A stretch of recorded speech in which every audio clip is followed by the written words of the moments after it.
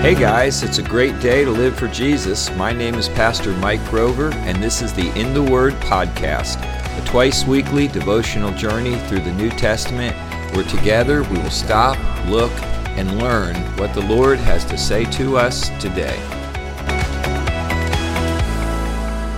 We're in the Word today in Matthew chapter number 6, and we are continuing on the Sermon on the Mount that Jesus began in chapter 5 and that continues through chapter 7. Now, some have called the Sermon on the Mount the manifesto of Christ's kingdom. And in this sermon, Jesus is really contrasting his teaching with the teaching of the religious leaders of that day, the scribes and the Pharisees. You know, the scribes and the Pharisees had such a exacting allegiance to the letter of the law, but completely missed the whole heart of the matter. And so over and over again in this Sermon on the Mount, Jesus is taking us into the heart of the matter, really the heart of what we could call true religion. And he did that in the last chapter, and he does it again here in this chapter. Over and over again, he contrasts that true walk with God to that external walk that the Pharisees and the scribes taught. I think what he's really doing in the Sermon on the Mount in a lot of ways is he's drawing these followers into a deeper understanding of what it means to have a personal walk with the Father. As a matter of fact, he refers to God as the Father over and over again. Here in chapter 6, he does it 12 different times. In verse 1, he talks about your father. Verse number 4, your father. Verse number 6, 2 times, and so on. So over and over again, he refers to God as our Father. And he mentions all these different religious observances, alms or charitable giving, prayer, fasting, provision, personal trust. And in each of these topics that he deals with in this chapter, he draws them into understanding it through the lens of God's love and God's care for us. And he gets to that heart of the chapter where he talks about, hey, take no thought for your life. Your Father knows that you have need of all of these things.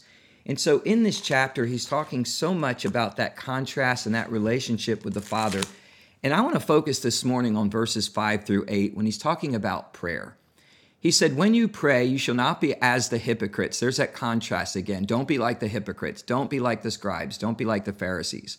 For they love to pray, standing in the synagogues and in the corners of the streets, that they may be seen of men. Verily I say unto you that they have their reward. But you, when you pray, enter into your closet, and when you have shut your door, pray to the Father which is in secret, and your Father which is in secret shall reward you openly. But when you pray, use not vain repetitions as the heathen do, for they think that they shall be heard for their much speaking. Be not therefore like them. And I want you to get this. For your Father knows what things you have need of before you ask. Man, I love that phrase there. Your Father knows. Your Father knows. We're not sitting here and just having an allegiance and a loyalty to some kind of external show of religion. But man, we have a loving relationship with a God who knows us. God knows. He knows us. He knows our needs. Think of this. He knows our faults. And yet, man, he shows us love anyway. He knows everything because that's who he is. He's God. He's omniscient. He is all-knowing. You know, in the Hebrew scripture in the Old Testament, there's many different Hebrew names that are used to describe God. One of my favorite is found in Genesis chapter number 16, and he's called El Roi. El Roi, the God who sees.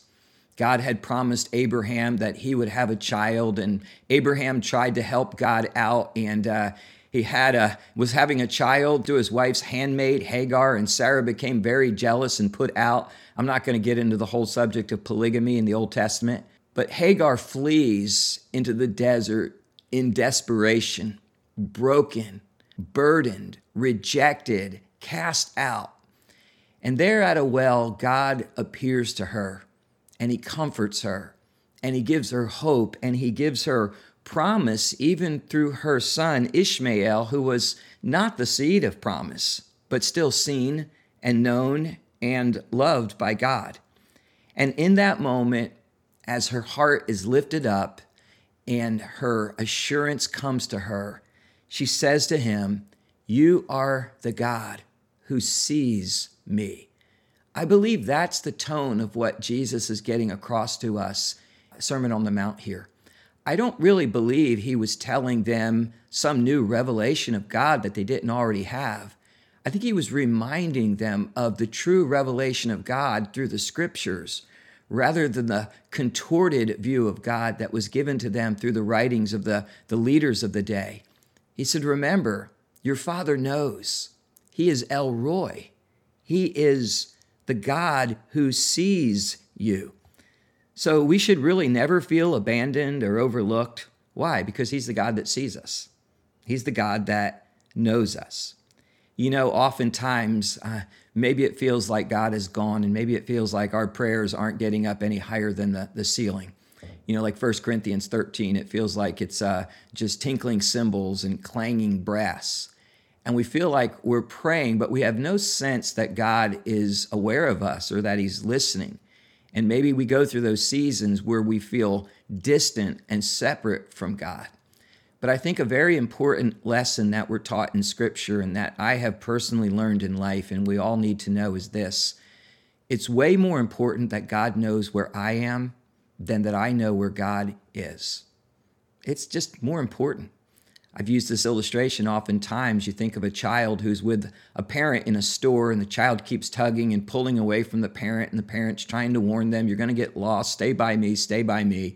And then through frustration, the parent says, okay, I'm going to let him learn a lesson.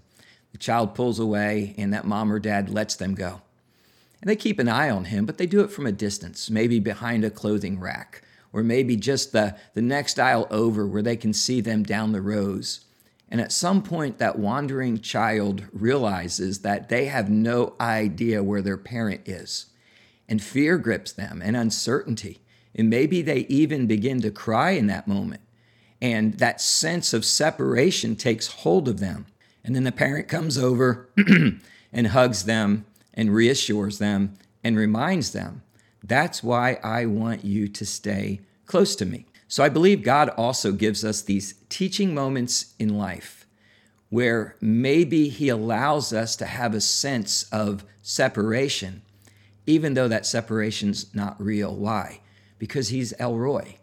He's the God who sees. Your Father knows what things you have need of before you ask him. You see, that's the relationship we have with him as his children. And it's so much more important that he knows where we are than that we know where he is. He knows my heart. He knows my name. He knows my need. He knows my cares. He knows my worries and concerns. So when you pray, remember, he knows. He knows your need. Don't give up praying to God because you simply feel like it's not doing any good. You know what? We have that promise over in Romans chapter number 8 in verses 26 and 27. And I love this scripture. It says, likewise, the Spirit also helps our infirmities or our weaknesses, for we know not, there's that knowing not, we know not what we should pray for as we ought, but the Spirit itself makes intercession for us with groanings that can't be uttered. And he that searches the hearts, here's our word again, knows what is the mind of the Spirit, because he makes intercession for the saints according to the will of God. What a great passage on prayer that teaches us that even when we don't know what we ought to be praying, one of the ministries of the Holy Spirit is to take that prayer and to make it right and to bring it before the Father. And I love what it says, he that searches the hearts knows what is the mind of the Spirit. Jesus said, don't be like the heathen trying to do all kinds of fancy things to be heard by God. Why? Because your Father knows what things you have need of before you ask him. So don't worry about praying right. Just pray because that is right. Your Father knows. He's the God who sees. So what is our word for the day? Come to God in prayer knowing he knows. Thank you for listening today to In the Word. Join us every Tuesday and Friday for new episodes as we continue our devotional journey together through the New Testament.